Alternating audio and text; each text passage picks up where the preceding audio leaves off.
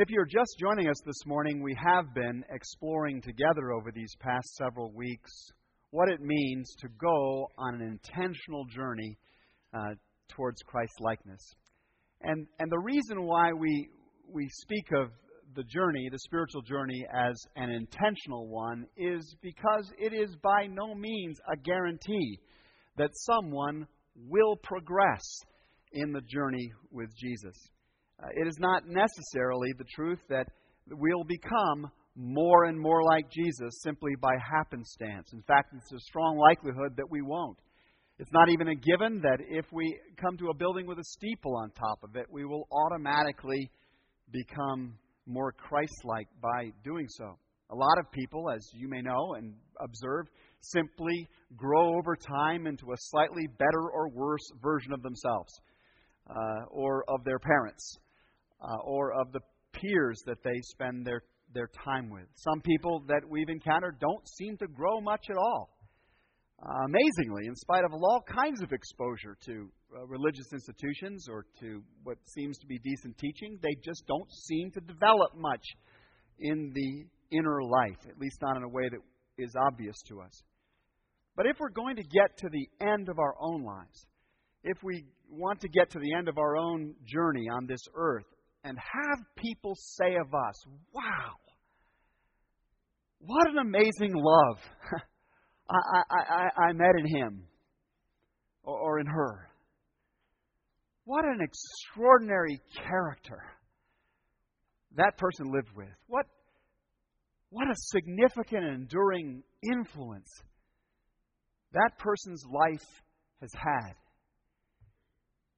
If they're going to say that person lived something like Jesus, then it's going to take an intentional journey.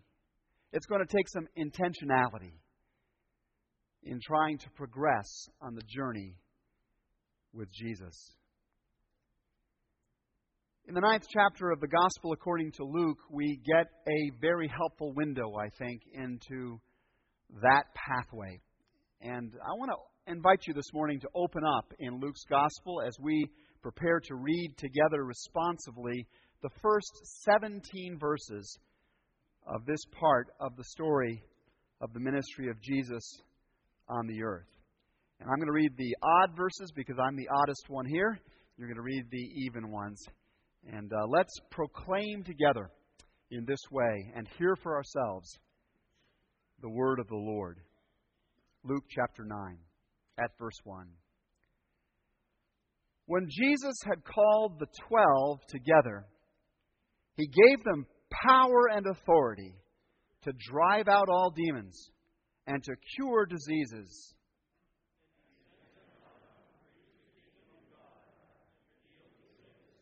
He told them, "Take nothing for the journey." In other words, He's saying to us here that the journey with me does not depend on the material things.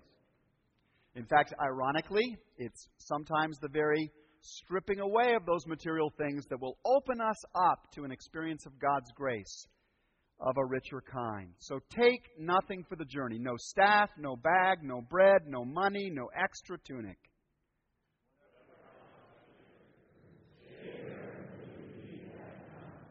And if people do not welcome you, shake the dust off your feet when you leave their town. Now, it's interesting to note, these sounds like harsh words, but so confident was Jesus of the powerful blessing His disciples would bring into any neighborhood they entered. As they came with the news of the kingdom, as they came with healing influence, as they came with the power to push back the forces of evil, so confident was Jesus of the blessing this would be that any community that couldn't see that when it was really in front of them would be one you might as well just leave behind as lost. And so Jesus says, shake the dust from your feet when you leave their town as a testimony, as a witness against that hard-heartedness. And you continue.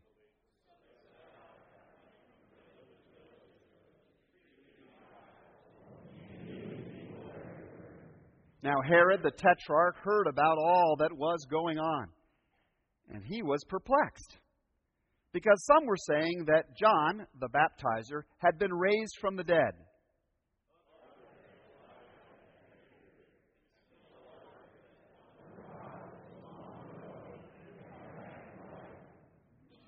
It's interesting to note that Herod, upon hearing of the ministry of the disciples, becomes interested in Jesus, the source of these disciples.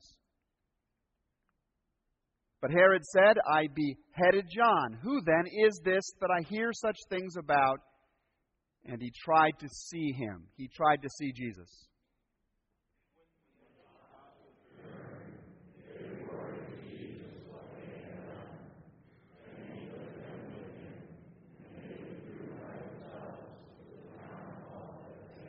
But the crowds learned about it and followed him.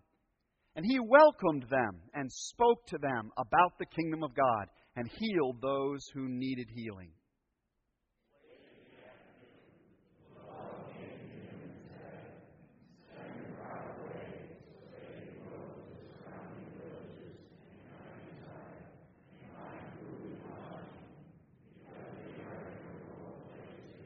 Jesus replied, You give them something to eat. They answered, We've only 5 loaves of bread and 2 fish. Unless we go and buy food for all this crowd.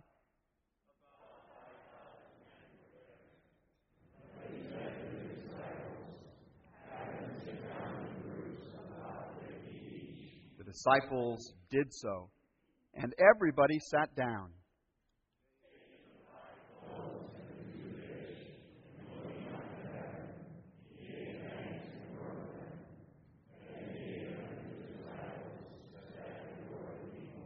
They all ate and were satisfied. And the disciples picked up 12 basketfuls. Isn't that interesting? An overflowing quantity. 1 basket for each of the 12 who had done what Jesus said. An overflowing quantity. They picked up 12 basketfuls of broken pieces that were left over. This is the word of the Lord. Thanks be to God.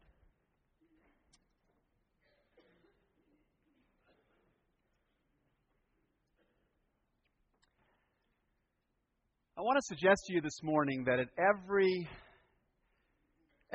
season of the spiritual journey, there is this danger that the stage we're in will become a cage that holds us in. Without ever meaning to, we can get stuck in our spiritual life. We can stop progressing. I think back to that time many years ago when I first entered into what we've been calling the Discovering Faith season of my own spiritual journey. As I shared a couple of weeks ago, some pain and loss that I had experienced during my high school years, and then the witness of such vitality that I saw in a particular group of Christ followers had opened up my perspective in a different way. I had begun to recognize the presence and reality of God in a way that I never had recognized it before. I found myself suddenly looking at life differently. I saw sunsets and fingerprints and little babies' faces and the pattern of life's events in different terms. And I began to recognize the presence of God and His providence at work in things. And I wanted to discover more and more of this God. I had this surge in my interest in spiritual things. It became a pleasure for me to actually attend the InterVarsity Christian Fellowship meetings that they had at my college. I would sit in one of the rows of chairs like they have here. I'd sit out there and I'd take notes. I'd want to listen to one of these speakers that came up there. And alongside of this large crowd of people, I would enjoy the teaching as they talked about God and Jesus and the Bible and things. It was sort of like going to church. But I was glad to be there because I wanted to know more of Jesus. I wanted to be like Him, if that was possible. I was about 3/4 of the way through my freshman year when I noticed that something was not right. I found myself not wanting to go to the Christian fellowship meetings anymore. I felt guilty about it because as I would start to miss the meetings, people would see me, hey, where were you? Sorry, we sort of missed you. And I'd feel awkward about that. But somehow just listening to some expert talking about the faith was not enough for me, not enough to keep me growing, to keep me engaged and going on the journey myself.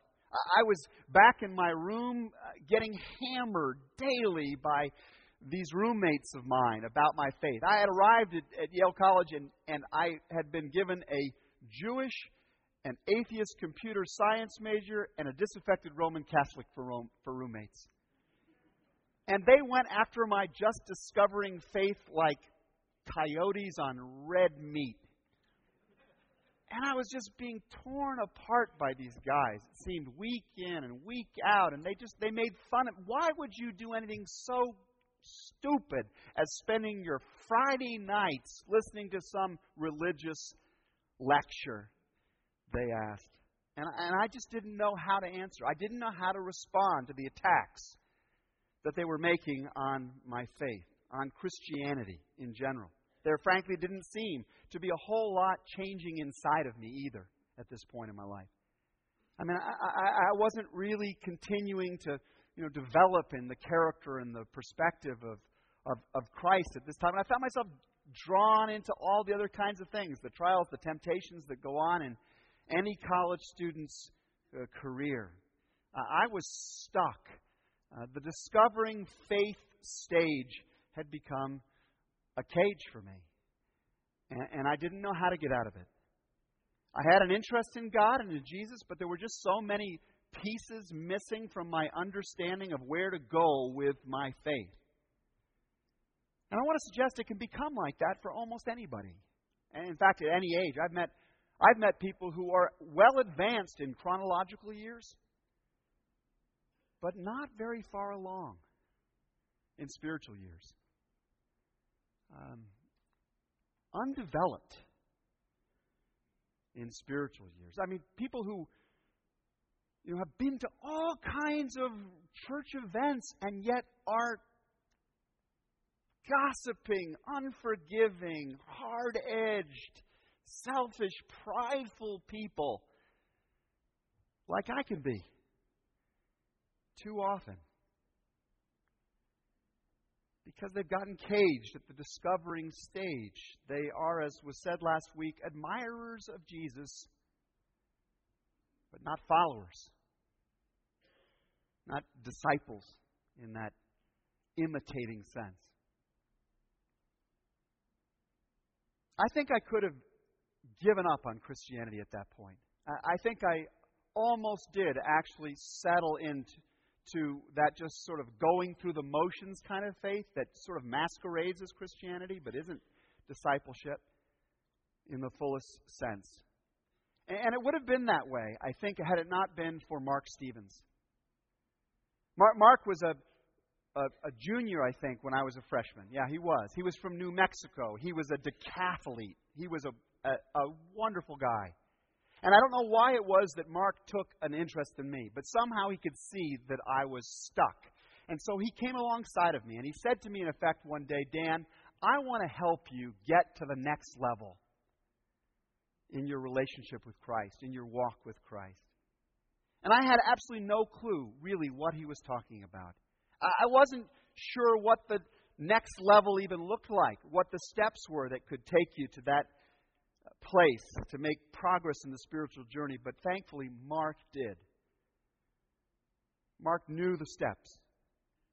And I'll always be thankful to God for him because he helped me move from that just discovering faith period into what we've called the nurturing faith season of my own spiritual journey. There came a time, you may remember, when Jesus called his disciples into that next stage. It would have been fine for them to simply come and see for a while, to hang around the edges of his ministry. But there came a time when Jesus called them further on the journey. He called them into the nurturing faith season of life. They had already caught sight of the amazing life that Jesus was living, but they didn't know how to actually live that life themselves. So as Greg Ogden suggested last week, Jesus started very intentionally building their capacity to live His kind of life. He trained them in some core disciplines. First thing He did. We see Him training them in how to pray. Lord, teach us to pray. And Jesus said, okay, this is how you do it. He trained them by example and by deed in how to study the Scriptures and unpack their meaning. He trained them in the importance of rest. That was a major theme of His teaching. He must have known how easy it is for people just to get going so fast they don't know how to rest. And Jesus gave them these spiritual disciplines, I've got to conclude, because He understood how important it was for all of us, for any disciple, to have some kind of regimen, some kind of ritual, some kind of pattern of life that can enable us to stay connected to God day in and day out. When we're not with Jesus visibly, when we're not in a religious facility, we need these training disciplines to keep us connected to the life of God. Secondly, Jesus, we can see from reading the Gospels, equipped His disciples through sermons, through parables, through private discourses. He gave them a set of core beliefs about God, about the nature of the kingdom of God, about the way life is meant to be, about the nature of humanity. He gave them these core beliefs through His teaching ministry that gave His followers real truth with which to handle the trials and the temptations, the storms of life that would come their way. And Jesus, also interestingly enough, partnered them up right away.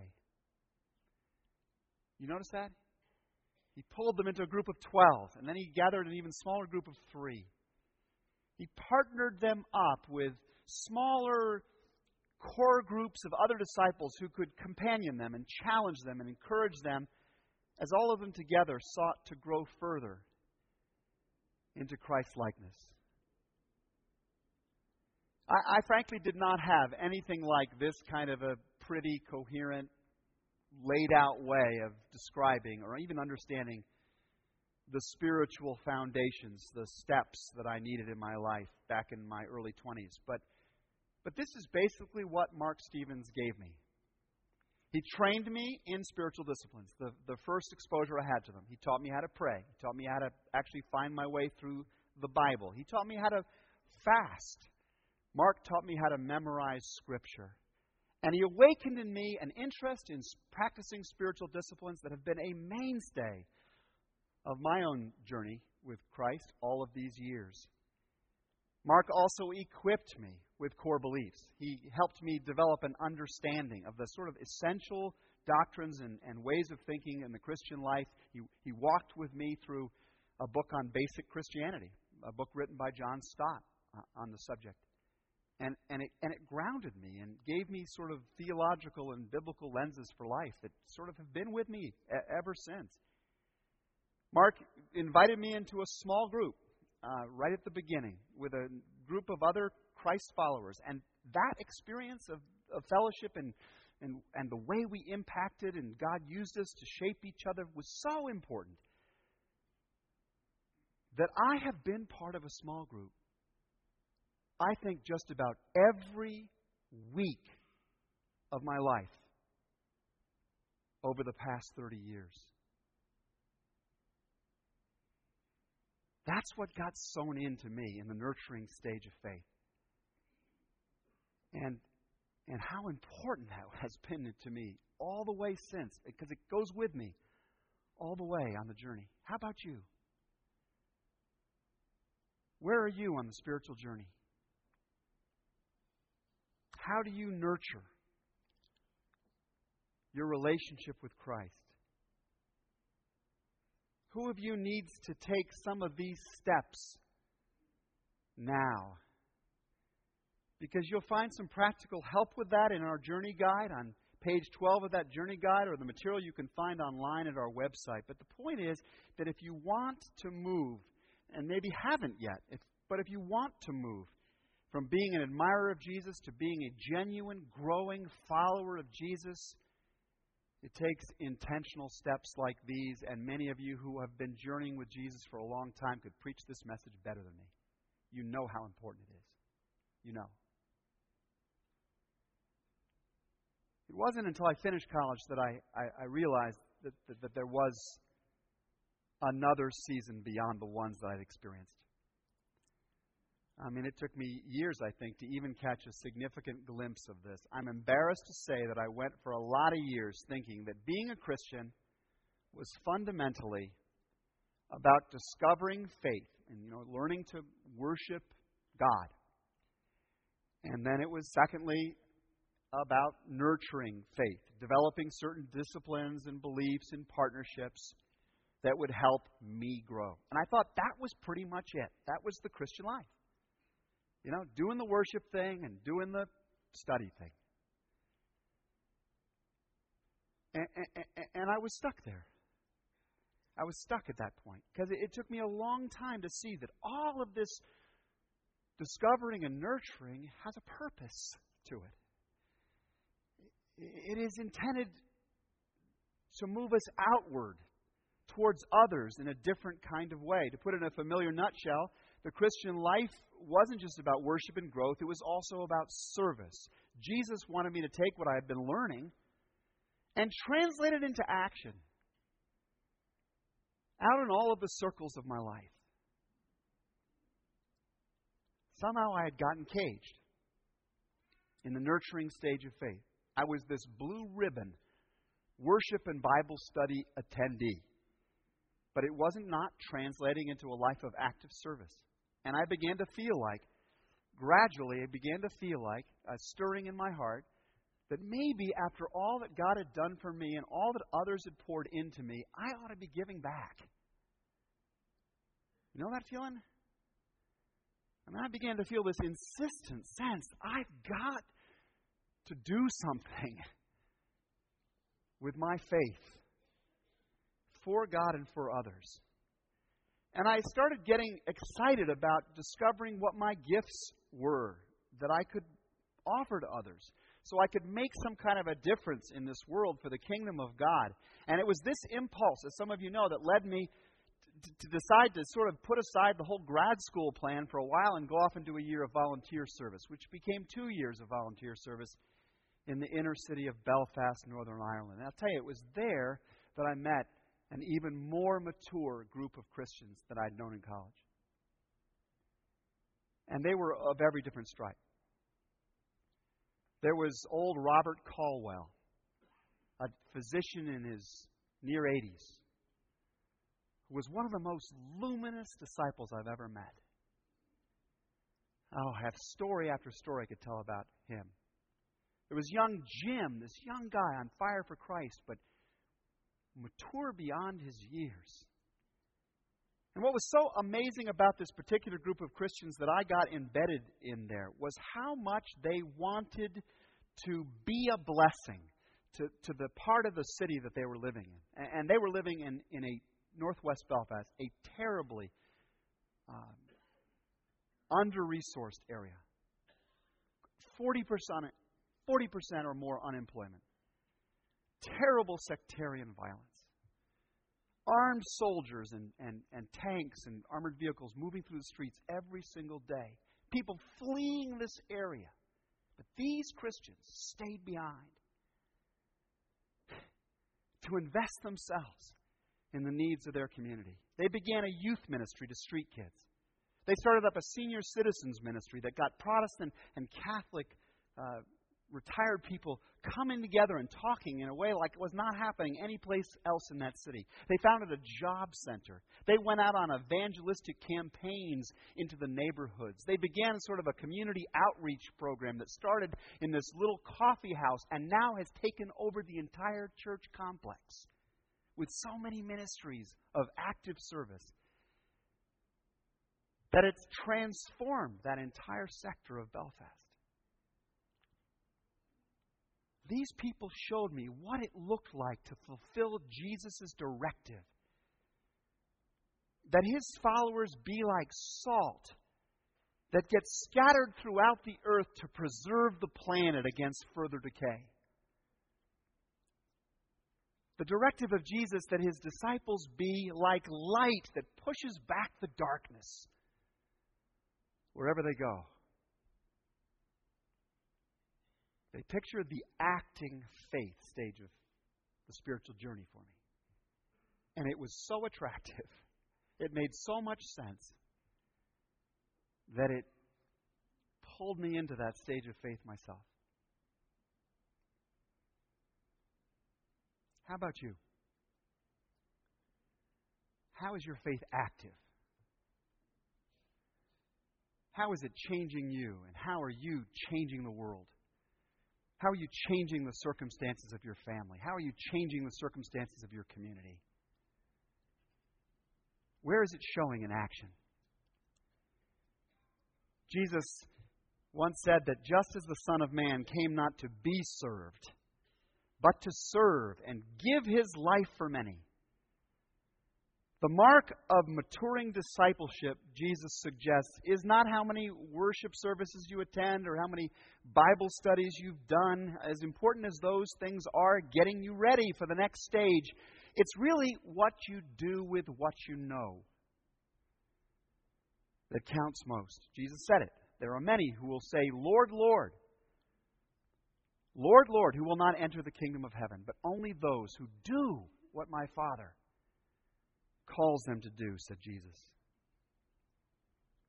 In the lesson from Luke's Gospel that we read earlier together, we see Jesus sending His disciples out to do just this. You need to understand that up to this particular point, the disciples have just basically been watching Jesus do it. They've just been spectators. They've been traveling with Him. They're His entourage. They're His groupies. He's doing the performing. And they see Him, pushing back evil, and they see Him healing the hurting. They hear Him proclaiming the good news of the kingdom of God and picturing for people what it looks like to live a life where the Heavenly Father's light is shining through them. They've watched this. But now Jesus comes to them and says, your turn. It's your turn. And Luke 9:1 reads, when Jesus had called the 12 together, He gave them power and authority to drive out all demons and to cure diseases, and He sent them out to preach the kingdom of God and to heal the sick. And those first disciples obeyed Christ's commission. And they went out. And they got active. And they served.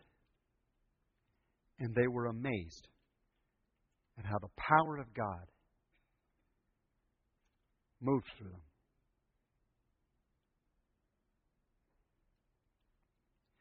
Sometimes I think that we do too much sitting and spectating.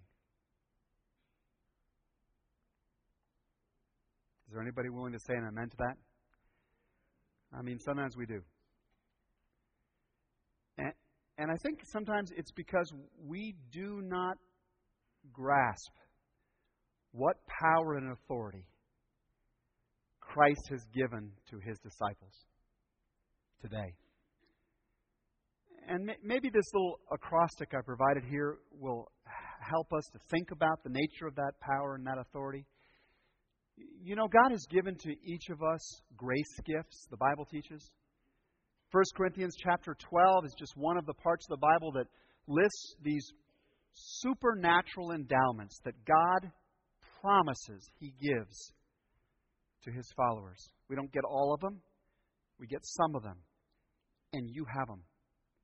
If we were to go around and study and interview closely, we'd find that one of you's got the gift of mercy. One of you's got the gift of leadership. One of you's got the gift of teaching. Somebody else has the gift of prayer. Somebody else has got the gift of evangelism. There's a long list of supernatural endowments that God supplies. Why? For our own edification?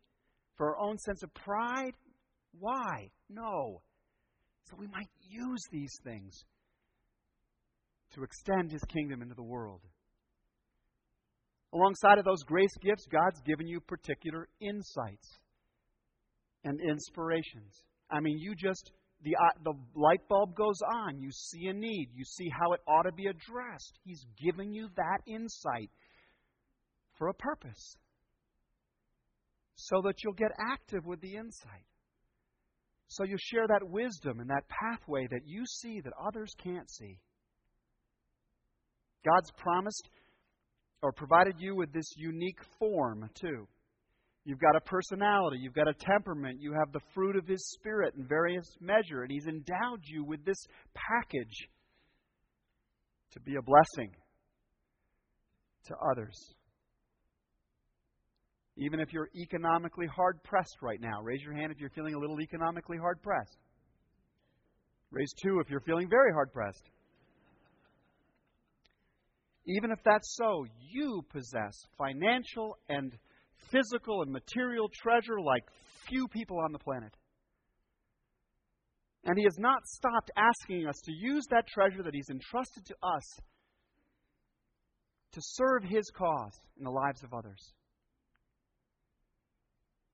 God has given you skills that I don't have, that the other pastors don't have, that are just desperately needed around the church, around your family, around your community, around some other workplace.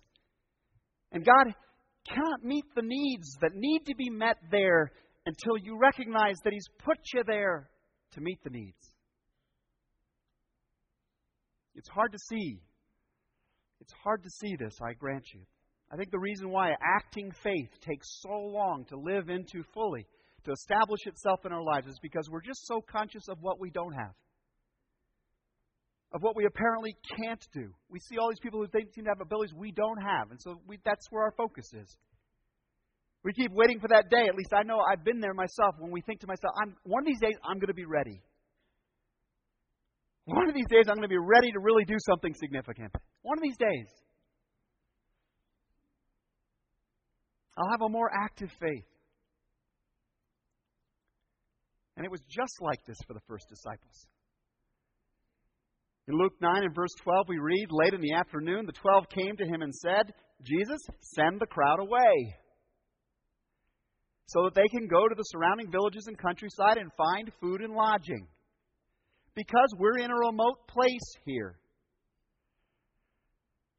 Translation, we don't have the capacity to feed these people. We've got only 5 loaves of bread and 2 fish, and there are about 5,000 people here, Jesus. How often are we like this? How often does the I have only mentality cage you or me? I have only. I have only. The need's so big. I have only.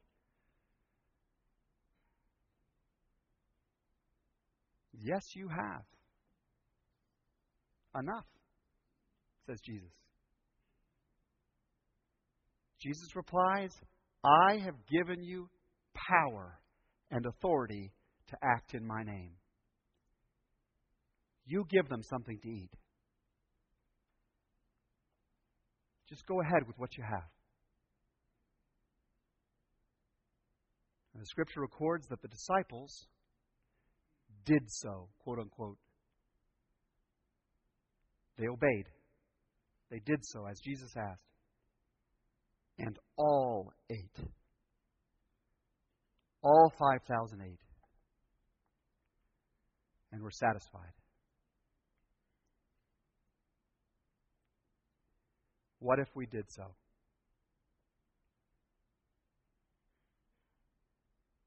What if we did what Jesus asks? On the stained glass window at the front of our sanctuary are emblazoned many of the simple, direct commandments of Jesus. Jesus says, love. Jesus says, forgive. Jesus says, pray. Jesus says, confess. Honor.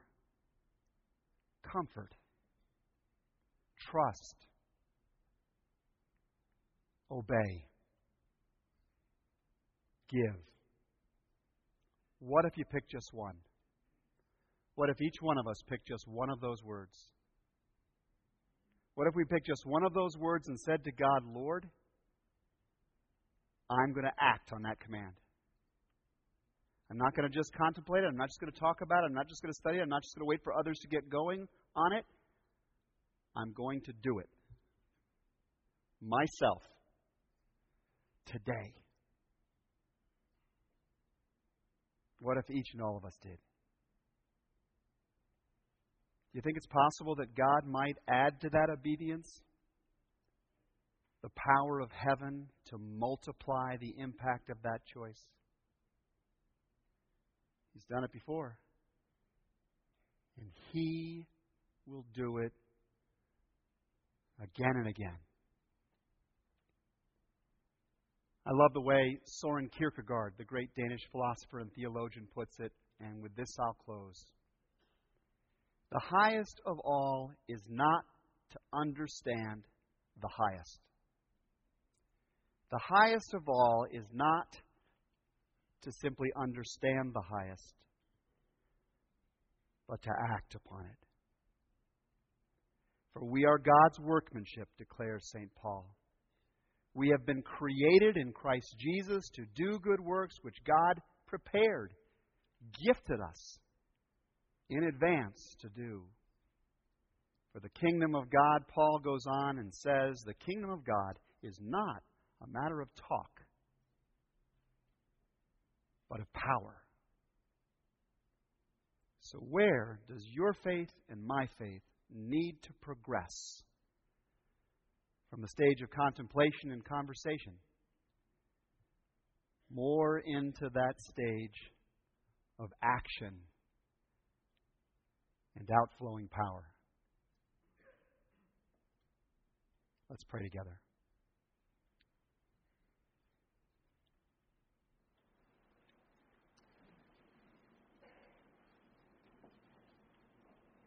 Our Lord and our God, we pray that You might give us clarity about one thing, one commandment. You would have us leave from this place and truly act upon, that we might know the glory of seeing Your power flow, of seeing others blessed, and of seeing You given the glory and praise due Your name. Through Jesus Christ we pray. Amen.